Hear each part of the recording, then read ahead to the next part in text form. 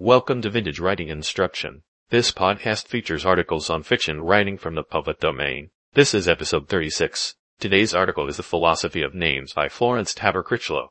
It originally appeared in the October 1909 issue of The Editor. The Philosophy of Names by Florence Tabor Critchlow. Philosophy implies a systematic body of knowledge from which generalizations may be deduced. Can we discover any definite laws of nomenclature? Among ancient peoples, naming was almost an exact science, whose procedure was determined by rules, hardly traditional, but obligatory. The Romans, for instance, bestowed upon daughters, in addition to the feminine form of the family name, only numbers. Thus the only daughter of Marcus Tullius Cicero was Tullia, but a second would have been Tullia Secunda. From this practice there survive, and are now used as personal names, such appellations as Octavia, the 8th born, and None, the 9th. For the naming of flesh and blood children we have, unfortunately, no law, except that of taste, to prevent one from calling his daughter None, or Sarsaparilla, or Abacadabra. Moreover, the fitness of a name at the cradle age, if it is considered, is no guarantee of its adaptation to the adult.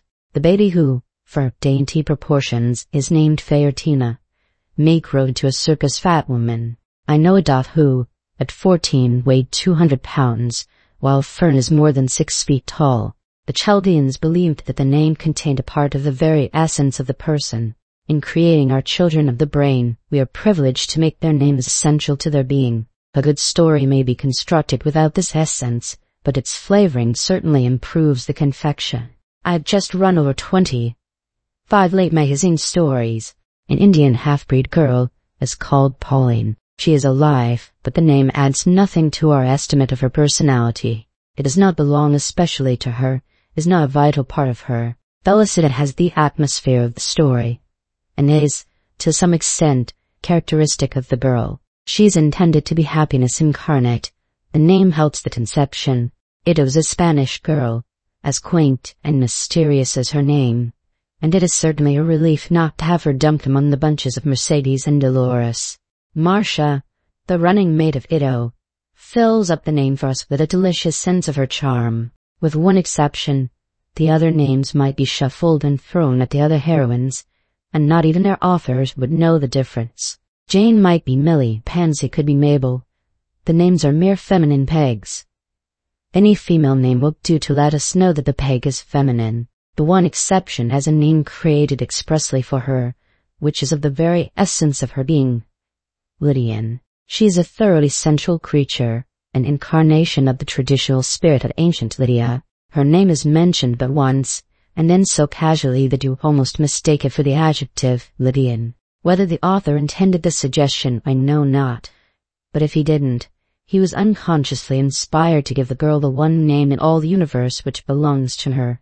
In some 50 stories, taken one day random from the magazines of that month, I found more than 30 pegs named Anne, 1 girl who bore that name, 4 tagged Peggy, 5 Dolly, and 6 Betty. 1 Betty, who might have been remembered but for her utterly commonplace name, was really christened Bertha, as her creator let us know, instead of the inevitable Elizabeth. But apparently the author was afraid to call her by her own name.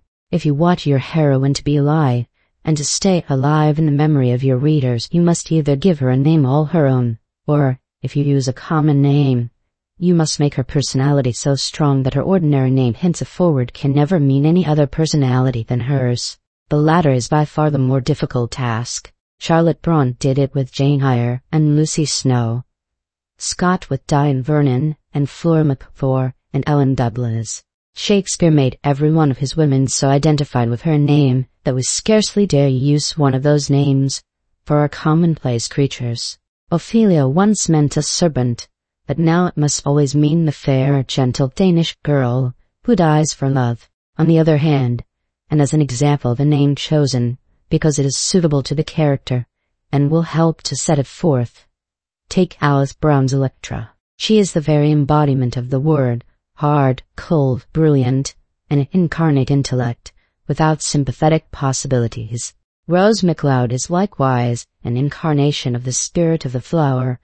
The name henceforth has for us, its perfect connotation. For every name has its connotation as well as its denotation, and in the balancing of these we evolve the philosophy of names. The denotation, or meaning absolute, is generally dead, and only extraordinary skill can revive it, as in the instance of Rose MacLeod, who remembers that Mary means bitter, but we all pictured a Mary that we know sad or gay, gentle or wild, kind or cruel, blonde or brunette.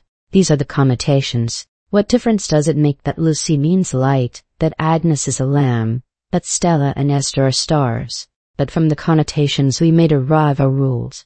First, when a name has a plain English meaning, the suggestion of that meaning must not be ignored unless intentionally, for the purposes of caricature or farce, as when a strapping 6-foot negress is called Lily or Blanche.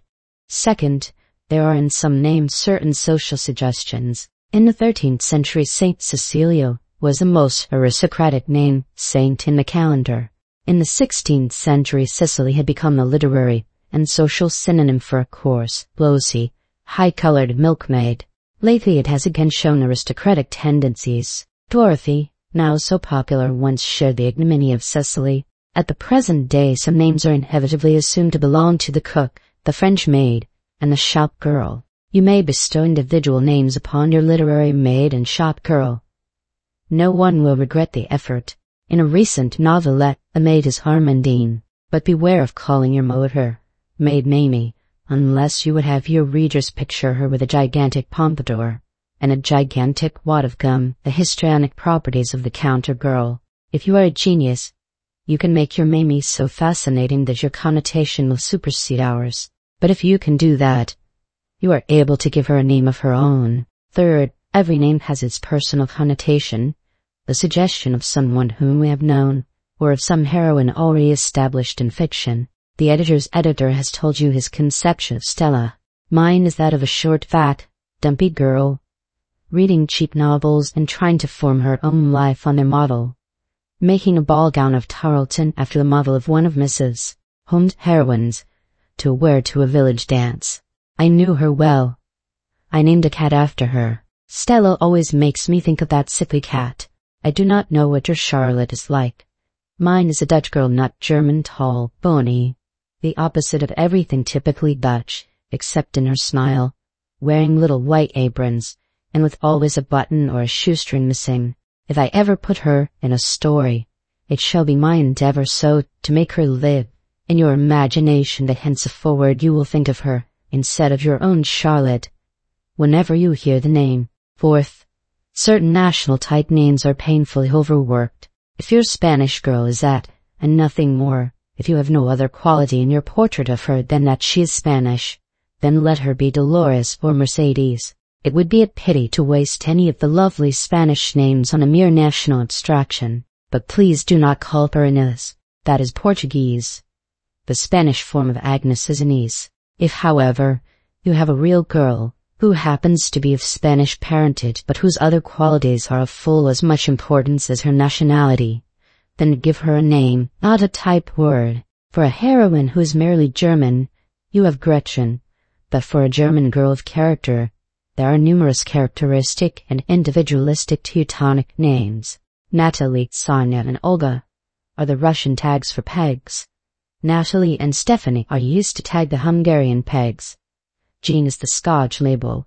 In one of my big blank books I have pages set apart for male and female names of every nationality. Whenever I read a history, a biography, a book of travels, or a novel by a foreign author, I make a memorandum of every characteristic name. When I want a Russian name, for example, I have only to recombine these names into a new and harmonious blend.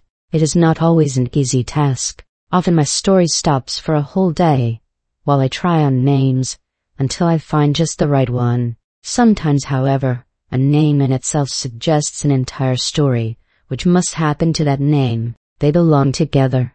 This brings us to the final law, the regard for 5 qualities. To many, this is the only law ever observed. Others, judging by the results, had never considered it. First, the name, each name, in fact, the surname as well as the given, must be one that easily blends in sentence formation. That is easy to speak. Louise is an exquisite name. It has all sorts of charm. It was once very popular. Is seldom used nowadays, largely, I believe, because the final sibilant makes it difficult to use. Louises, Louise says, Louise said. Louises are hard to manage. One reason for the popularity of Margaret is its perfection of form. The two names, taken together, must also form a cadence, without too great a predominance of either harsh, liquid, or sibilant sounds. But in the search for names that are musical, appropriate, and unique, beware of the bizarre. This is the end of episode 36. Thank you for listening. If you want to support the podcast, please visit vintagewritinginstruction.com.